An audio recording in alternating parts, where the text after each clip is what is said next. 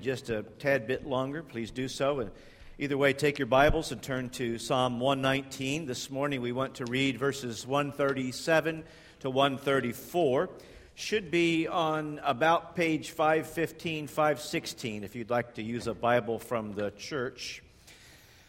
Just a quick medical service announcement beforehand, and that is, if the screen to your left seems blurry, to my left seems blurry, you might seek immediate medical attention.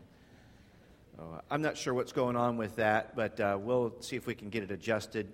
It's probably just run its length of time, but we'll see.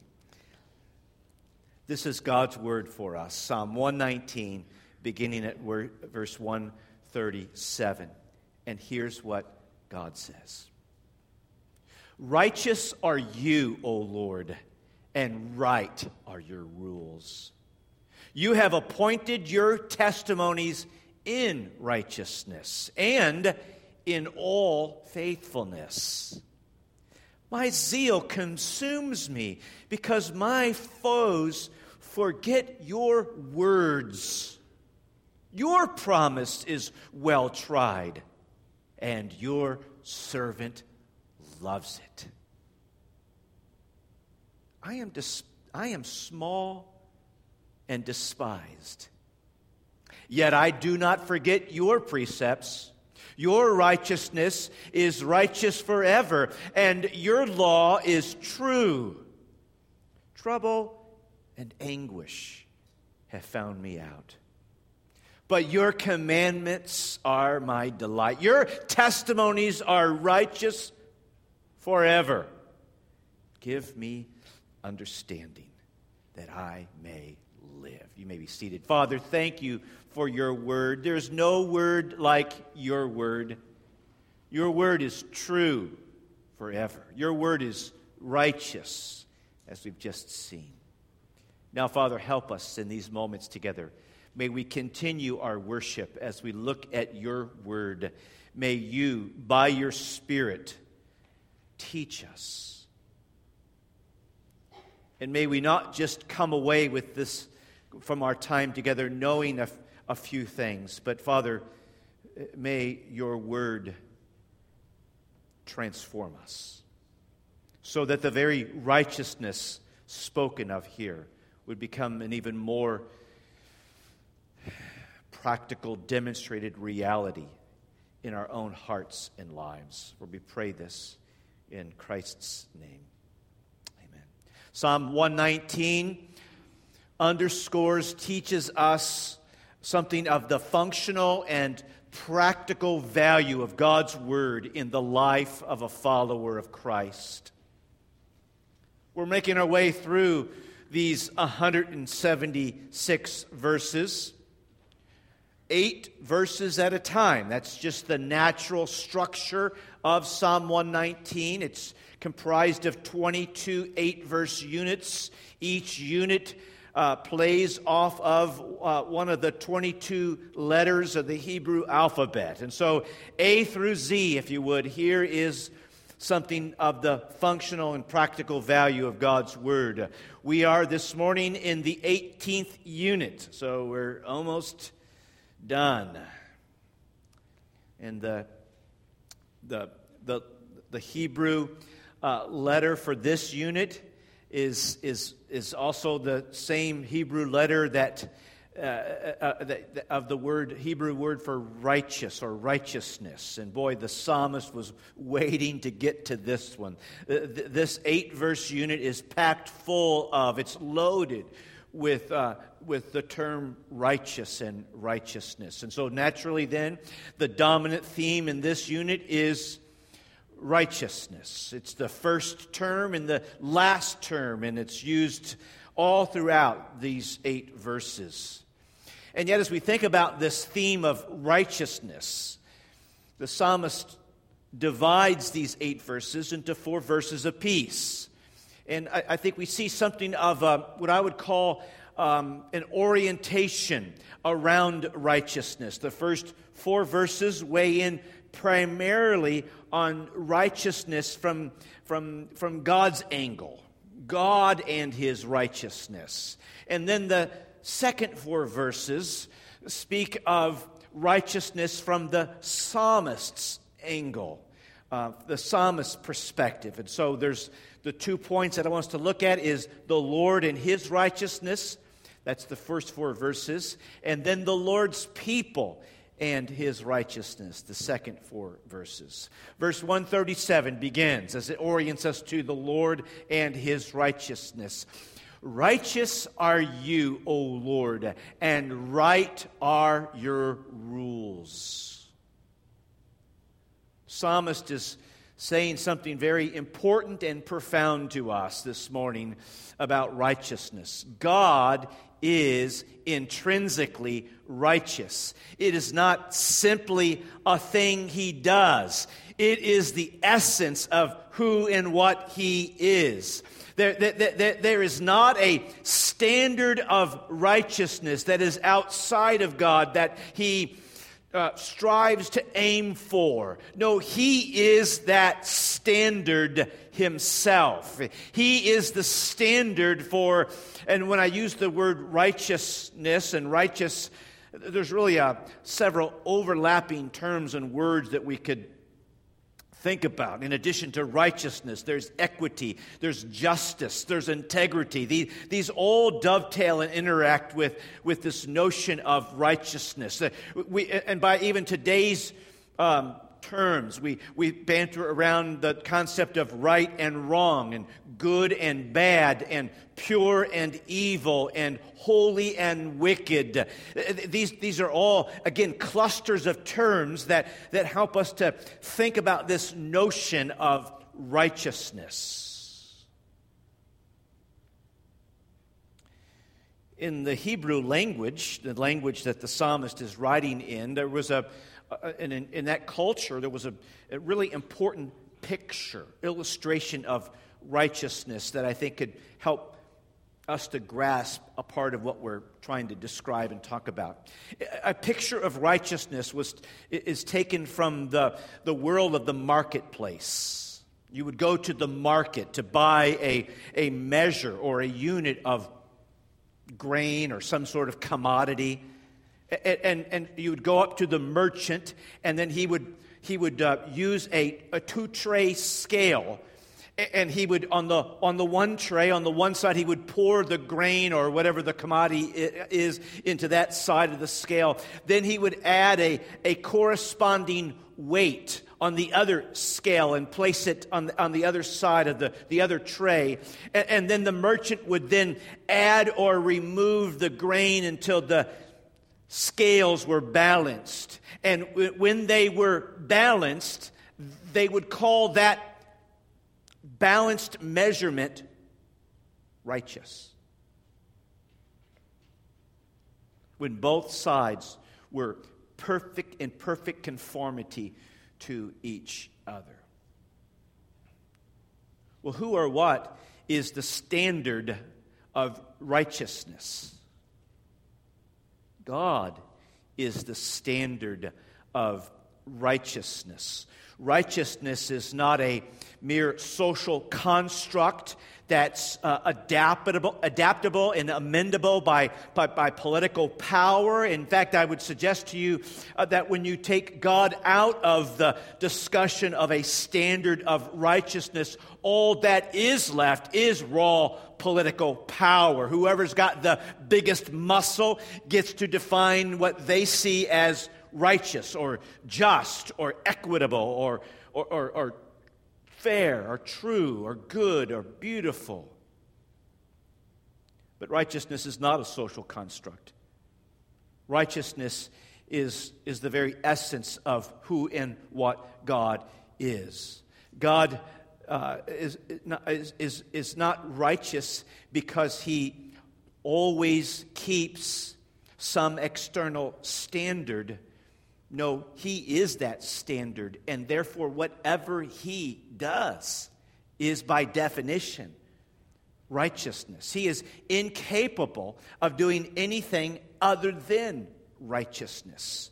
And so God is the standard in His perfect, infinite, eternal righteousness. God is that standard by which everyone everything, every action, every thought, every structure, every system, every arrangement in a culture is measured by God Himself and His righteousness. He is righteous. He does righteous.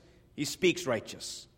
It's all He knows how to do, because it's just a flow out of the essence of who and what He is.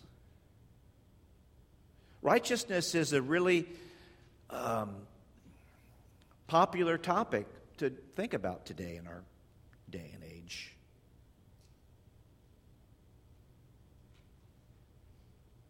And yet what's so ironic is that while righteousness is such an important matter to our culture today, we don't seem to want to put God in the middle of that conversation concerning righteousness. I mean, on the one hand, righteousness and the concept of righteousness intrigues us. And I don't think it can but intrigue us, because we are made in the image of God, who is righteousness. And whatever vestiges of being made in the image of God that's still left in our hearts, there's something that intrigues us and pulls us toward a thought about righteousness. So when we hear righteousness in the most generic and universal sense, there's something in our hearts to say, yeah, there's something to that. And yet, while righteousness generically intrigues us, there's something that we find repulsive about righteousness as well. For we are not merely made in the image of God, we are creatures who have rebelled against a righteous God. And the reason why then we don't want to seek God concerning a standard of righteousness is because, guess what?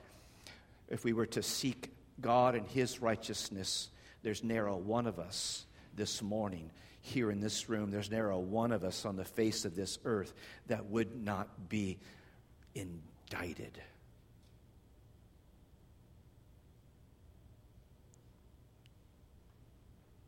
Paul says in Romans 3, we have all sinned and fallen short of God's glory. Part of falling short of God's glory is that we have all come up short in terms of measuring up to the standard of righteousness. In fact, the very imagery of the marketplace that I've described to you that was common in that culture, Daniel deploys that in his conversation with Nebuchadnezzar, where he says to Nebuchadnezzar, "You have been weighed in the balances, and you have been found wanting." Well, we could lump ourselves into that picture. All of humanity, we're not just picking on Nebuchadnezzar. This is the plight of humanity. God is righteous. We are not. God is the standard of righteousness. We don't make it up. He goes on to say in verse 138, "You have appointed your testimonies in righteousness and in all faithfulness." God is His own standard and of what righteousness consists of, and He is always, and His word is always true and faithful to that standard.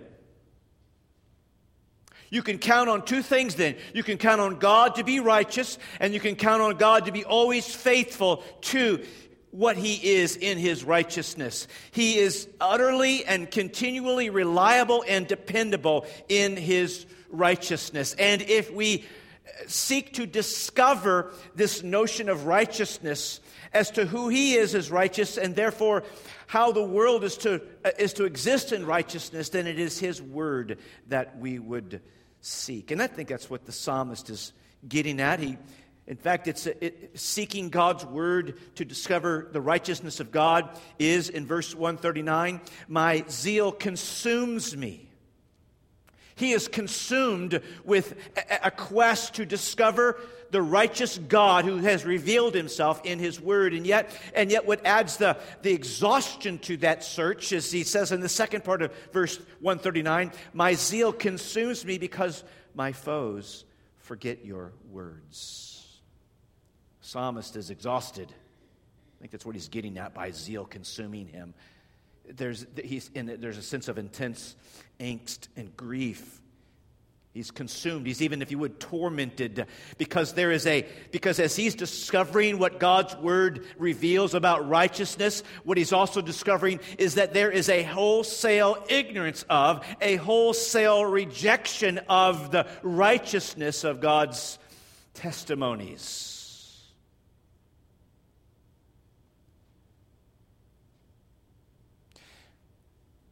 Well, Joe, we've got some big problems in the world today to sort out. We've got poverty. We've got homelessness.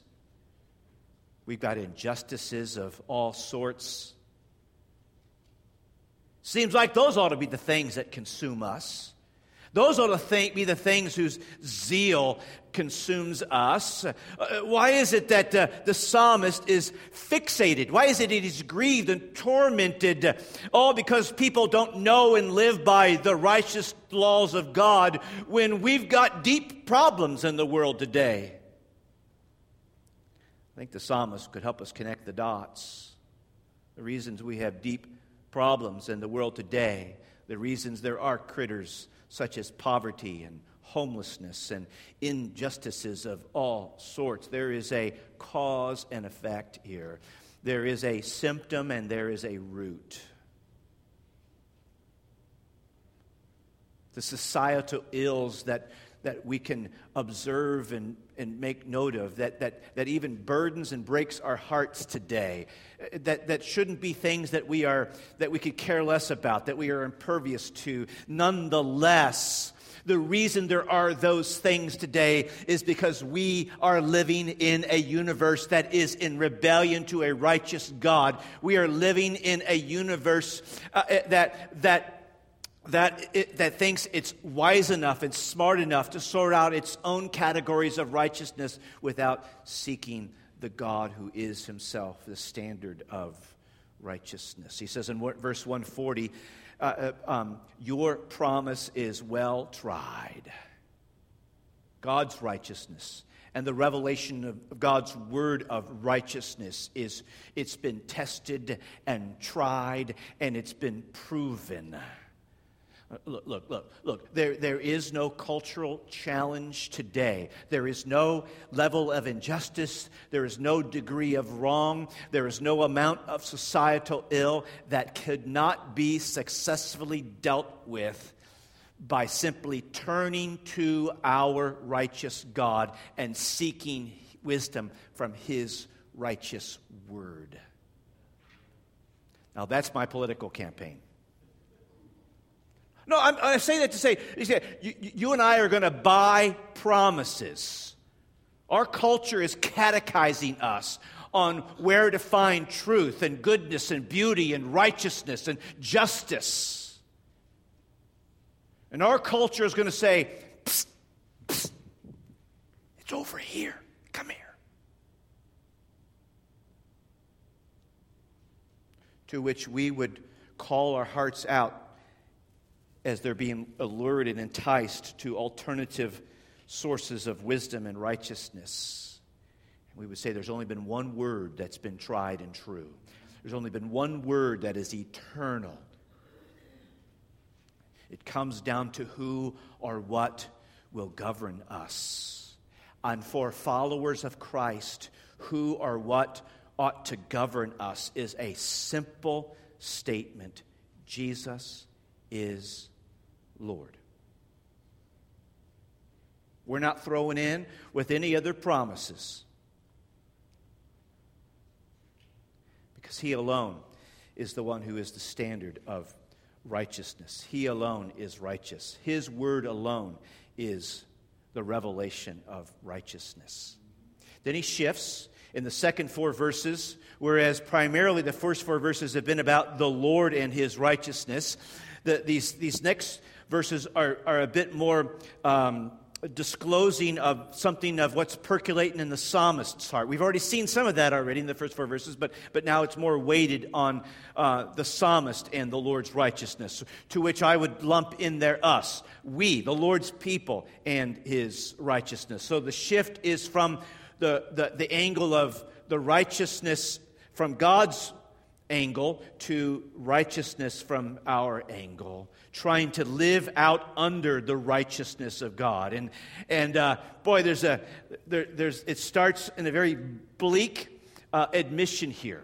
If we get that God alone is the standard of righteousness, and we will be the people who would strive to live according to God's righteousness on this earth at this present moment, then guess what? Verse 141, I am small and despised.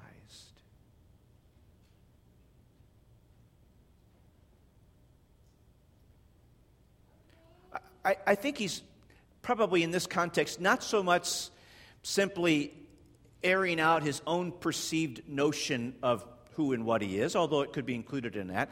I would suggest to you that the psalmist is acknowledging how he is perceived by the people in the culture in which he lives in.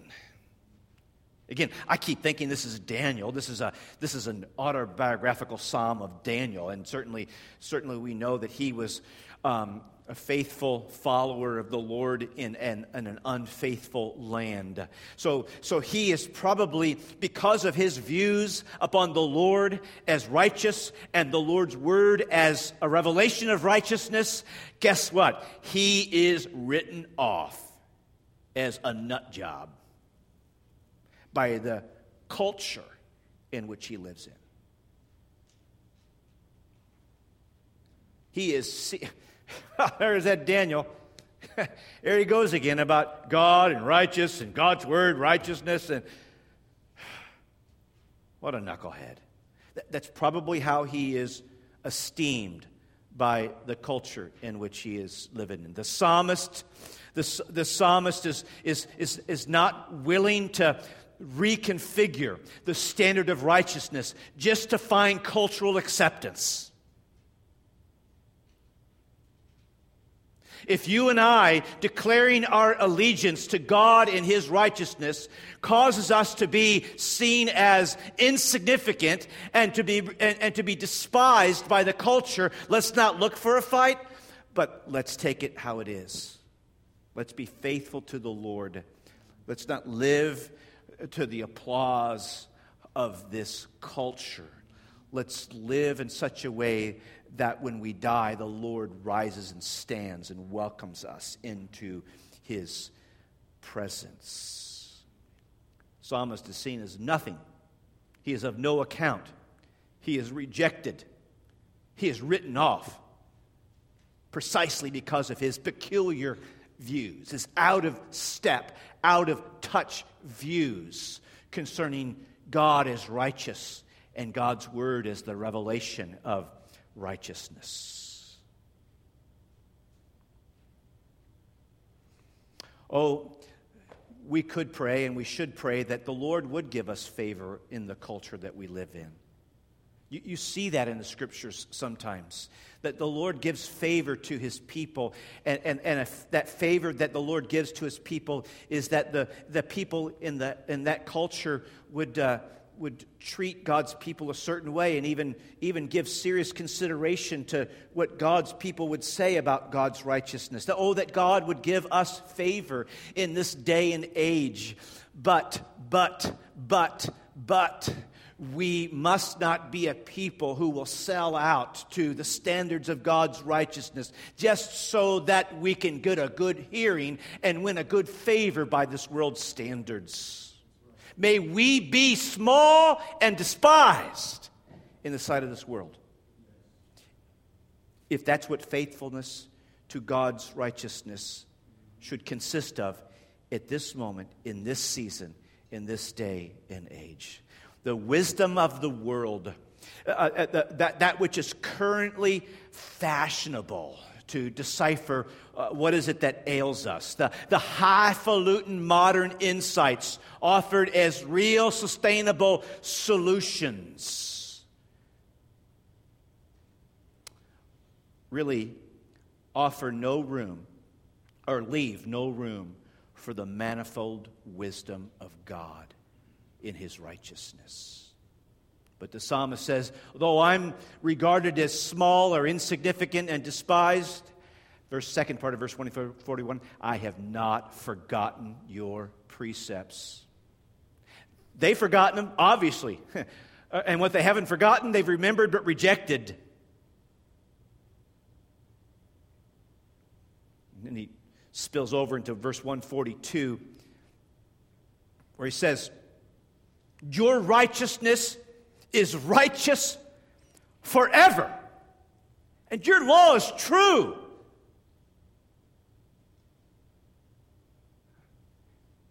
Currently, it seems like that's a viewpoint that is put in the category of insignificant and despised. It is what it is. We can't control that. But what we can control is, where will our heart land? Verse 143, trouble and anguish have found me out, but your commandments are my delight. There is no expiration date on God's righteous word. And that lands the psalmist in trouble. He's small and despised, and that creates a sense of even turmoil and havoc in his own heart. Trouble and anguish have found him out. I am insignificant. I am despised. I am in trouble. I am in anguish. But he has no chip on his shoulder. Do you see that? Sometimes we love being in the category of small and despised because it seems like give us a reason to care for that little chip on our shoulder. There's no chip on his shoulder. He has no angry axe to grind. He has no gloomy cloud hanging over his head. This is our Father's world. He is righteous, and He is bringing to pass whatever He has ordained, and He is going to land this world in a restored new heaven and earth exactly on schedule. And what that means is, while trouble and anguish have found us out for this season, our hearts have found the source of delight. God's Word. I mean, are we cool with that? Are we cool with being small and despised? Are we cool with struggling through a zealous consumption over God's law being forgotten? Are we okay with the trouble and anguish that comes from standing out as oddballs? Are we okay with all of that? Because God's Word is not simply righteous, it is haplifying. It creates joy in our hearts.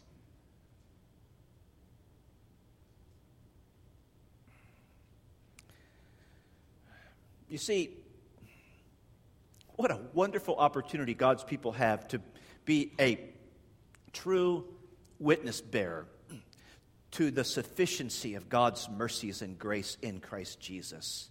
In that we can be a people right here, right now. And this can even be reflected in how we post on Facebook, or how we tweet on Twitter, or how we picture ourselves on Instagram. That we can be a people. This is a supernatural and mysterious thing. We can be a people who are content in the midst of contempt.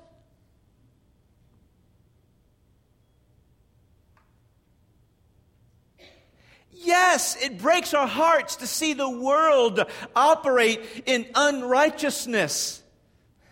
Yes, it should and must. And yes, we would pray and work to alleviate these layers of unrighteousness.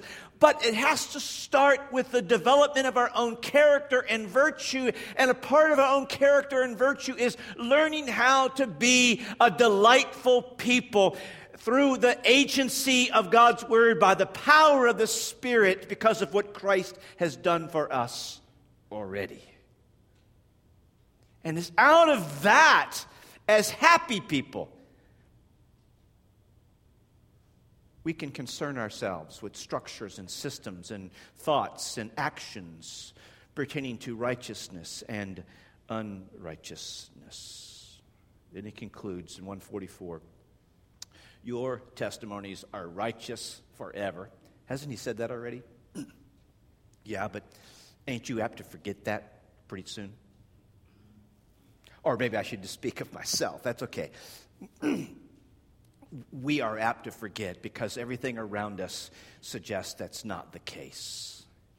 Your testimonies are righteous forever. Everything God reveals in His Word pertains to righteousness. And what he prays, give me understanding, give me discernment that I might live.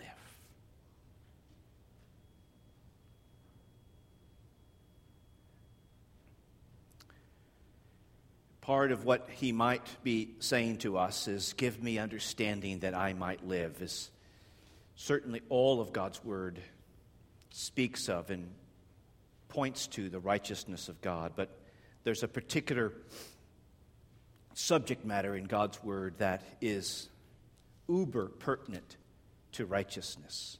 The Apostle Paul would say in Romans chapter 1, "For I am not ashamed of the gospel, for it is the power of God for salvation to everyone who believes, to the Jew first, and also to the Greek." And then here's what he says about this gospel. In it, in what? In the gospel. In it, the righteousness of God is revealed from faith to faith. Give me understanding, Lord, that I might live. How is it that your gospel reveals the righteousness of God?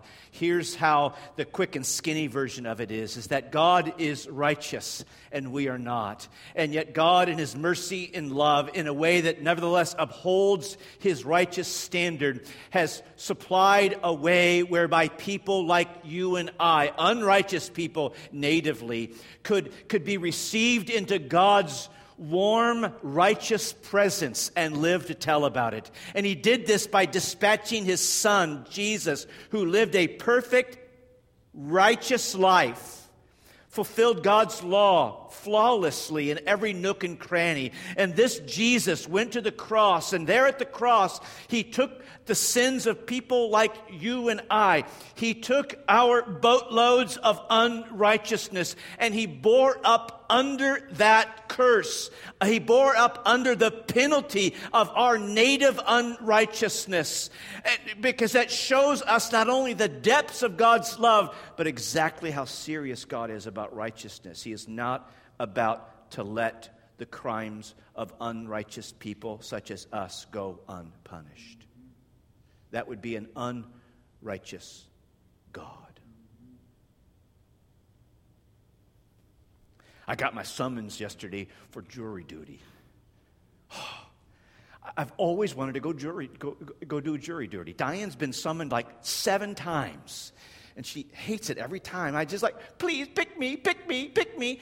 Well, they finally picked me. I can't wait, but because I get to see the inner workings, perhaps, of a court proceeding. Justice ought to be a concern there. Well, if the judge decides right and left that guilty people go free, that would be called an unrighteous judge. Well, God is not unrighteous, and yet how does He let people like you and I be free from the penalty of our sins? He upheld His righteousness in the demonstration of His love, in that He punished His Son in our place. Righteousness upheld, love displayed. And if you're here this morning and you've never turned to Christ and never trusted in the Lord Jesus Christ, then your unrighteousness has cut you off and condemned you before a holy God. But God has made a way, a righteous way, and that righteous way is found in the righteous one, Jesus. Turn to Christ. Turn to Christ. Pray to God to give you that understanding of who Christ is and what He has done, that you may live. Father, thank you for your word. There's no word like your word. Your word is true. Your word is righteous. And Father, our prayer is that through faith in the Lord Jesus Christ, we would be those people who seek you, who seek your kingdom and all of its righteousness. Father, may that be a burden, a passion, a desire of our hearts. May we know the joy of the Holy Spirit because of the very righteousness of Christ that has been given to us through faith. Lord, we pray these things in Jesus' name. Amen. Let's stand.